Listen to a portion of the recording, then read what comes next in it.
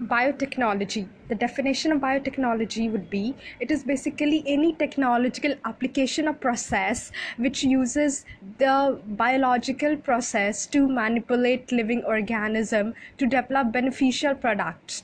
ये हो जाएगा. अगर तुम्हें पसंद नहीं है तो तुम विकीपीडिया से भी ढूंढ लो, पर मुझे सीधा साधा डेफिनेशन यही लगा कि अगर कोई भी टेक्नोलॉजिकल प्रोसेस अगर हम किसी मैनिपुलेट कर रहे हैं कोई बायोलॉजिकल या लिविंग प्रोसेस को, लिविंग सिस्टम को, so that we can get products of specific uses, तो वो बायोटेक्नोलॉजी हो गया. जैसे कि जेनेटिकली मॉडिफाइड ऑर्गेनिजम्स हो गए जाएंगे एग्जांपल इसका, फिर जीन थेरेपी हो जाएगा, बीटी बैक्टीरिया हो गया, बीटी ब्रिंजल हो गया, food resistance, climate resistant crops हो गया. तो biotechnology is not something new. We can talk about that. It थोड़ा सा ब्रीफ हिस्ट्री दे सकते हैं कि it is not something a new field but human beings have been using it since old times to preparation of bread, wine, curd, green manure, bio fertilisers, ये सब हो जाएगा. अब नाउ वी आर सीइंग कि what are the areas of biotechnology, कहाँ use होता है. तो पहला एडवांस वैक्सीन में हम डीएनए वैक्सीन यूज़ करते हैं. Second stem cell therapy, then we have gene therapy, we have cloning. तो ये सारे तो बायोटेक्नोलॉजी में कैची फ्रेज जो हम लिख सकते हैं वो हो जाएगा biotechnology can heal, fuel and feed the world. Fuel कैसे? वी हैव बायोफ्यूल्स ना, jatropha and all. Now, important branches of biotechnology, we have green biotechnology for agriculture needs, we have red biotechnology for medical, white biotechnology for industry, blue for marine. Environmental biotechnology example is bioremediation, which is used to clear up oil spills. Then we have forensic biotechnology, as an example is DNA fingerprinting. Now, what are the emerging fields in biotechnology जिसमें scope है? तो पहला nano biotechnology है, bioinformatics है, bioavionics and biorobotics है. तो nano biotechnology हो गया कि basically it is nano medicine. We have nano gold for cancer treatment. Nano bots का भी हम लोग सुन रहे हैं, like they will release the robots in our body and they can go at a particular specific cell and repair it. वैसा हो गया. बायो इन्फॉर्मेटिक्स हो गया. We have this human genome project, तो where you make a data base of all the genome. So इसका क्या use हो गया? सबसे पहला हो गया कि it will help you in customised medicine हो गया. It also help in phytogenetics, is like study of evolutionary genes. You can see कि we are more related to chimpanzee, we are more related to gorilla, we are more related to mouse. तो इस case में it can help. फिर ये भी कि अब bionics or biorobotics का we have bionic eye, we have bionic hands. It can also help in bioprosthetics, like if a soldier has an amputated limb while fighting in a war, then we can help him by getting a bioprosthetics. तो ये सब हो गया. तो मतलब biotechnology में you have to sprinkle, एक चीज़ याद रखनी है कि तुम्हें स्प्रिंकल करना ही है जब भी कोई क्वेश्चन बायोटेक्नोलॉजी का है. तो gene therapy, stem cell research, cloning डालना ही है, एडवांस वैक्सीन एप्लीकेशंस में. और इधर भी वी कैन से कि बेटर एप्लीकेशंस हम लोग डाल देंगे मेडिसिन में, nanobots, nano biotechnology, bionics, biorobotics, bioprosthetics और फिर एक तरीके से बायो इन्फॉर्मेटिक्स. तो ये सब डालने हैं. अब एक जनरल कंस्ट्रक्ट जो साइंस एंड टेक्नोलॉजी के आंसर का होना चाहिए, you have to define the term, then you have to tell about the recent developments or many scopes for development, its application. Also, you have to write about its advantages and disadvantages, the positive and negative factors. And in the end, you should remember to mention a rule of the government या कोई international agreement related to it. I think mentioning the international agreement or the government rule would be a bonus point. तो अब देखते हैं biotechnology में क्या है. कोई डिपार्टमेंट है जो हैंडल कर रहा है? Yes, we do have a department of biotechnology which is working at the ministry of science and technology. It was formed in 1986 है या 96, मुझे याद नहीं, देखना पड़ेगा. और यहाँ पे एक और चीज़ है, तुम्हें डिपार्टमेंट ऑफ बायोटेक्नोलॉजी का वेबसाइट विज़िट करना है. उसमें स्कीम्स एंड प्रोग्राम्स में जाकर के ये सारी चीज़ें, डीएनए फिंगरप्रिंटिंग हुआ, स्टेम सेल रिसर्च हुआ, बायो वैक्सीन्स हुए, डीएनए वैक्सीन्स हुए, ये सारी चीज़ें बहुत अच्छे से लिखी हुई है. तो वो जाके पढ़ना है, उस पर नोट्स बनाना है. Now we are talking about the mandate of department of biotechnology. How is the government promoting biotechnology? तो it can promote by establishing research research and development, providing for labs, research, academic courses, institutes हो गया. Second is building human resource development, encouraging people to pursue courses in biotechnology, establishing many universities which offer courses on biotechnology, creating awareness among the people. The third is biotech sector development. It's like you also have to create a market for biotech. So we have industries, you can promote startups on it. तो इसके लिए सरकार का 2 चीज़ नियम है. पहला national biopharma mission, it is for the holistic development of biopharma, and the second is national strategy for biotech development. इसके अंदर हमारा गोल है to increase the biotech worth of turnover of up to $100 billion US dollar by 2025. Fourth is international collaboration. तो हमने काफ़ी सारे countries, European countries, Singapore के साथ इंटरनेशनल कोलैबोरेशन किए. Fifth is promotion of bio entrepreneurship. अब generally we see that when it comes to IT entrepreneurship, service sector, it's very easy. Almost everyone you will see computer science guy will have a startup, make an app, do this. वो क्या करते हैं वो लोग? Of outsource करते हैं ना services. But biotechnology में it is not as easy because it is a very costly process. With the initial investment is very high because we have to invest in research, you have to invest in labs, and other than that there is a high risk factor because you do not know the medicine which the new medicine which you are developing, uske clinical trials fail ho jaye, so it could be a very loss making venture for you. So to avoid this हमने एक और नई, this is where bioinformatics can come into play. We can have simulation softwares which can help you make new medicine, design new medicines. तो इस तरीके से it will save you the cost of lab में जाके research करना. And यही चीज़ है bio entrepreneurship के साथ. Now we are doing the techniques of biotechnology. So the first technique is recombinant DNA technology. Recombinant DNA, अब ये नेक्स्ट स्लाइड में बताते हैं. लिस्ट डाउन द टेक्निक्स का नाम क्या है. रिकॉम्बिनेंट DNA टेक्नोलॉजी हो गया. अब जितने भी टेक्निक्स है सबका वही एडवांटेजेस, डिसएडवांटेजेस, लॉज, रेगुलेशंस करना है. Second technique is cloning. We have उसके अंदर gene cloning, reproductive cloning and therapeutic cloning. Then we have therapies, we have stem cell therapy and gene therapy. Then we have DNA fingerprinting. तो ये starting में मैंने list down किया था. अब ये इस सब के बारे में नेक्स्ट स्लाइड में बताता हूँ. बायोटेक्नोलॉजी, तो पहला रिकॉम्बिनेंट DNA टेक्नोलॉजी. इसमें बेसिकली क्या करते हैं कि suppose example human insulin hormone manufacture करना है, तो इसमें हम ह्यूमन का जीन, इंसुलिन जीन लेंगे, उसको किसी बैक्टीरिया के प्लाज्मिड में डाल देंगे, और फिर वो cured bacteria, because bacteria basically is equivalent to gene cloning. तुमको जैसा जीन चाहिए, ह्यूमन का इंसुलिन जीन चाहिए, वैसे तुमको हज़ारों इंसुलिन जीन्स क्रिएट करने हैं. तुम कैसे करोगे? We know that bacterias multiply करते हैं, तो बैक्टीरिया में हम डाल देंगे, फिर वो बैक्टीरिया मल्टीप्लाई करेगा तो बन जाएगा. तो you go through the diagram structure, समझ आ जाएगा. नहीं है तो बोलना. बेसिकली अब इसके बारे में बताते हैं. इसको basically it is known as gene cloning, जैसा मैंने तुम्हें बताया, and it is use to make multiple copies of recombinant plasmid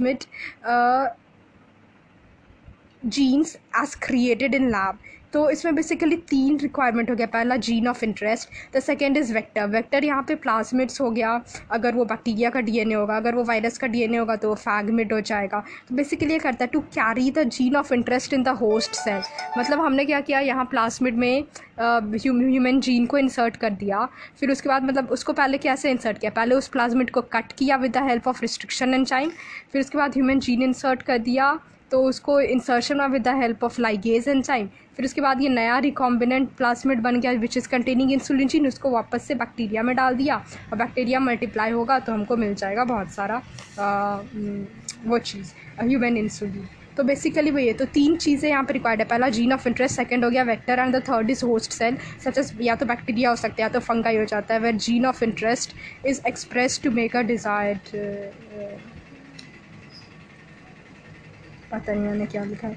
basically इसमें अब 2 सेट ऑफ एंजाइम्स भी है जो मैंने पहले ही बात की. पहला कटिंग के लिए हैव रिस्ट्रिक्शन एंडोन्यूक्लियर एंजाइम जो कि मॉलिक्यूलर सीजर की तरह काम करता है. and second is DNA ligase which helps in joining two pieces of DNA molecule. तो अब इसके एडवांटेजेस बहुत सारे हैं एग्रीकल्चर में मैंने पहले ही डिस्कस किया था इसे क्यों यूज़ करते हैं टू जेनेटिकली मॉडिफाइड क्रॉप्स और बीटी में अंतर ये डालना कि बीटी का जब भी यूज़ करेंगे ना तो बीटी बेसिकली बेसिलस thuringiensis में एक एंजाइम होता है जो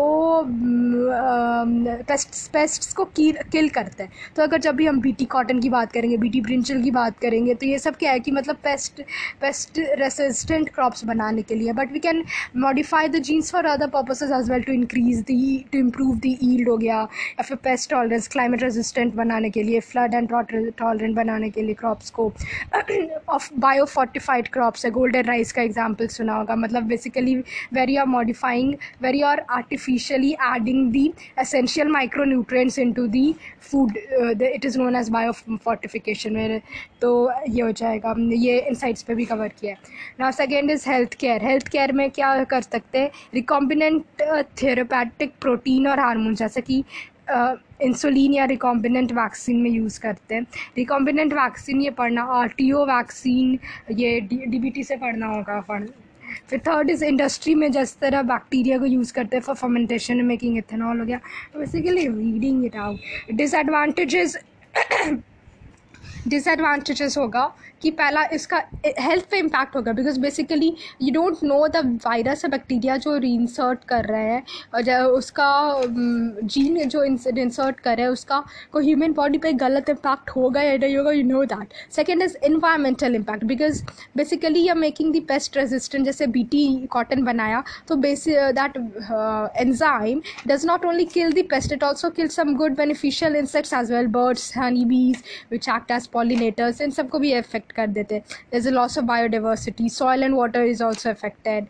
इकोनॉमिक इम्पैक्ट ही हो गया because basically it increases the cost of agriculture जैसे और एक टर्मिनेटर सीड की सर ने बात बताई थी जैसे अब क्या हुआ कि तुमने प्लांट बोया फिर उसके बाद उसके सीड से you can use the seeds generated second generation seeds पर इसमें क्या है कि टर्मिनेटर सीड एक के बाद एक पर्टिकुलर लेवल के बाद you can not use the seeds again मतलब तो ये टर्मिनेटर सीड हो जाता है तो it makes you for dependent on seed companies हो गया।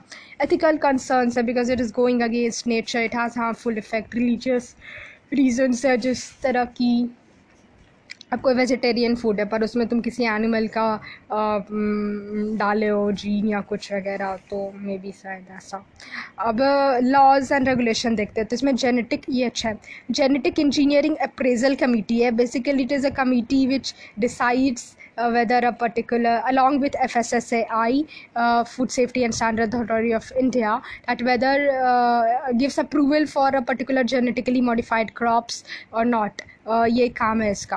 Basically it is under ministry of environment forest and climate change which may seem counter intuitive because we may generally assume कि ministry of science and technology के अंदर होगा जो कि नहीं है in despite the fact being that DBT is under department of science and technology and also ये agriculture के अंदर भी नहीं आता है कि because we know that genetic engineering has large scale uses in agriculture and quite prevalent and popular uses there now. अब इसके बाद GEAC के बारे में पढ़ रहे हैं। सेकेंड क्या है कि इसका it was established under genetically modified rules 1969 and basically which was notified under Environmental Pollution Act। तो एक तरीके से you can take it a statutory body because it is established under act and the second is कि it is based हाँ international agreement जो मैंने बोला इससे related है कि Cartagena protocol is a protocol on biodiversity and it follows the biosafety guidelines of Cartagena protocol और ये कार्टाजेना प्रोटोकॉल साइन किया गया था united convention of biological diversity at Rio तो इसको ये फॉलो करता है इट कन्फर्म्स टू इट। ना अब क्लोनिंग की देखते हैं जीन क्लोनिंग रिप्रोडक्टिव क्लोनिंग और थेराप्यूटिक क्लोनिंग। जीन क्लोनिंग क्या हुआ कि बेसिकली जिस तरीके से जो हमने इसमें देखा था जीन जेनेटिक इंजीनियरिंग में देखा था कि रिकॉम्बिनेंट DNA टेक्नोलॉजी से हम लोगों ने जीन बनाया तो वही making identical copies of gene using a polymerase chain reaction. Reproductive cloning ये अच्छा हो जाता है इससे ना वो हो गया जिस तरह डॉली शीप बनाए या गरिमा बनाए ह्यूमन क्लोन वगैरह अगर फ्यूचर में बनाना हो तो ये क्लोनिंग होती है। बेसिकली ये क्या है reproductive cloning identical animal is created from a single parent using somatic cell nuclear transfer. अभी समझो ये somatic cell और germ cell क्या था. somatic cell हमारे skin cells हो गए, या फिर तुम कोई और organs ले लो, eye cells ले लो, nerve cells ले लो, muscles के कुछ cells ले लो, cheek, जो भी, ये सब तुम्हारे सोमैटिक सेल हो गए. और जर्म सेल्स क्या हो गए, तुम्हारे रिप्रोडक्टिव सेल्स हो गए. इट्स लाइक गोनट से रिलेटेड टेस्टिस एंड ओवरीज वाले जर्म सेल्स हो जाते हैं. तो यहाँ पे रिप्रोडक्टिव क्लोनिंग में काउंटर इंट्यूटिव लग रहा है कि मतलब जनरली सोचेंगे जर्म सेल्स से बनाएंगे, नहीं. बट बड़ी इसमें दो चीज़ याद रखने की है कि सिंगल पेरेंट सोमैटिक सेल और यहाँ फर्टिलाइजेशन नहीं होता है. क्या कैसे होता है, गो थ्रू द चार्ट समझ आ जाएगा. मतलब बेसिकली हम क्या करते हैं, डोनर से सोमैटिक सेल लेते हैं. सपोज मेरे को अपना क्लोन बनाना है, तो I will give my somatic cell. मैं मेरा स्किन सेल ले लिया, ओके मेरा स्किन सेल ले लिया, एंड उसमें it will contain all sort of chromosomes will be present in my skin cell. Now to make my clone they will choose a female, and उसे ovary cells लेंगे and उससे nucleus को remove कर लेंगे. तो what you will have is कि तुम्हें पता है ना डीएनए न्यूक्लियस में ही होता है, क्रोमोसोम्स एंड डीएनए सब न्यूक्लियस में होता है. तो न्यूक्लियस को ही हटा दिया हम लोगों ने. तुम्हारे पास ई न्यूक्लिएटेड एग होगा. तो मतलब मेरा सोमैटिक सेल प्लस उस फीमेल का ई न्यूक्लिएटेड एग को इंड्यूस करके they will make an induce zygote which will form a blastocyst. Blastocyst basically वो हुआ कि जाइगोट पता है ना, जो जनरली फ्यूजन ऑफ सेल से बनता है zygote, which in normal cases होता है reproductive male and female cells. पर और फिर ये जाइगोट जब थोड़ा बहुत सेल मल्टीप्लाई कर जाता है तो उसको ब्लास्टोसिट्स बोलते हैं. भाई ब्लास्टोसिट्स बहुत ज़्यादा cell division, further cell division के बाद हम एम्ब्रियो बोलते हैं उसको, जो कि ह्यूमन फीटस होता है और ज़्यादा सेल डिवीजन के बाद. तो मतलब यहाँ पे हम लोग इनिशियल स्टेज में ही ब्लास्टोसिट को यूट्रस में, किसी फीमेल के यूट्रस में ट्रांसप्लांट कर देते हैं. फिर वो I guess normal birthing of animal ही होता है. तो ये हो जाता है, this is how clones are generated.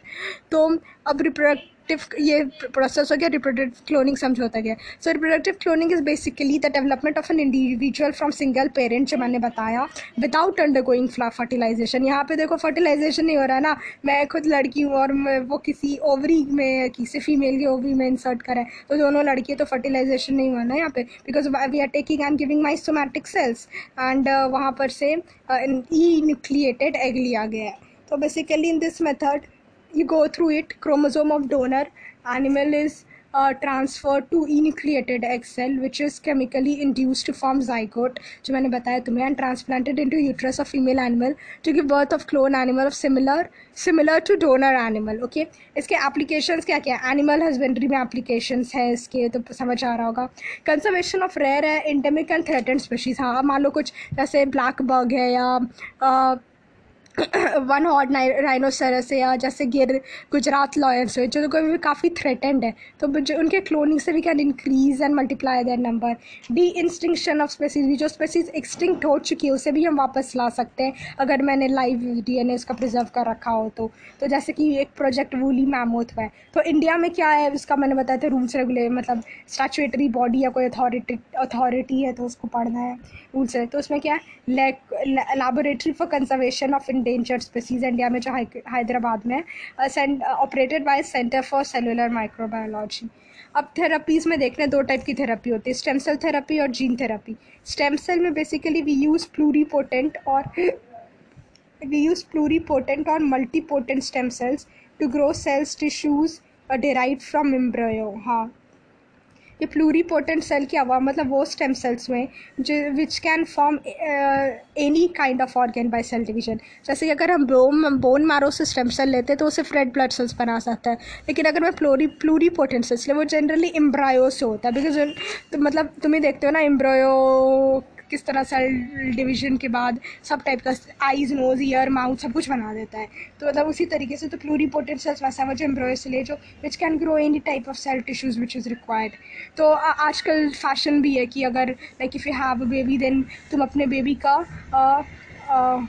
वो क्या उम्बिलिकल कॉर्ड होता है तुम्हारा एम्ब्रॉयनिक सेल्स, तो तुम उसको प्रिजर्व कर सकते हो कि इन केस में अगर तुम्हारे फ्यूचर बेबी को कैंसर हो जाए तो she can be treated with the help of stem cells. तो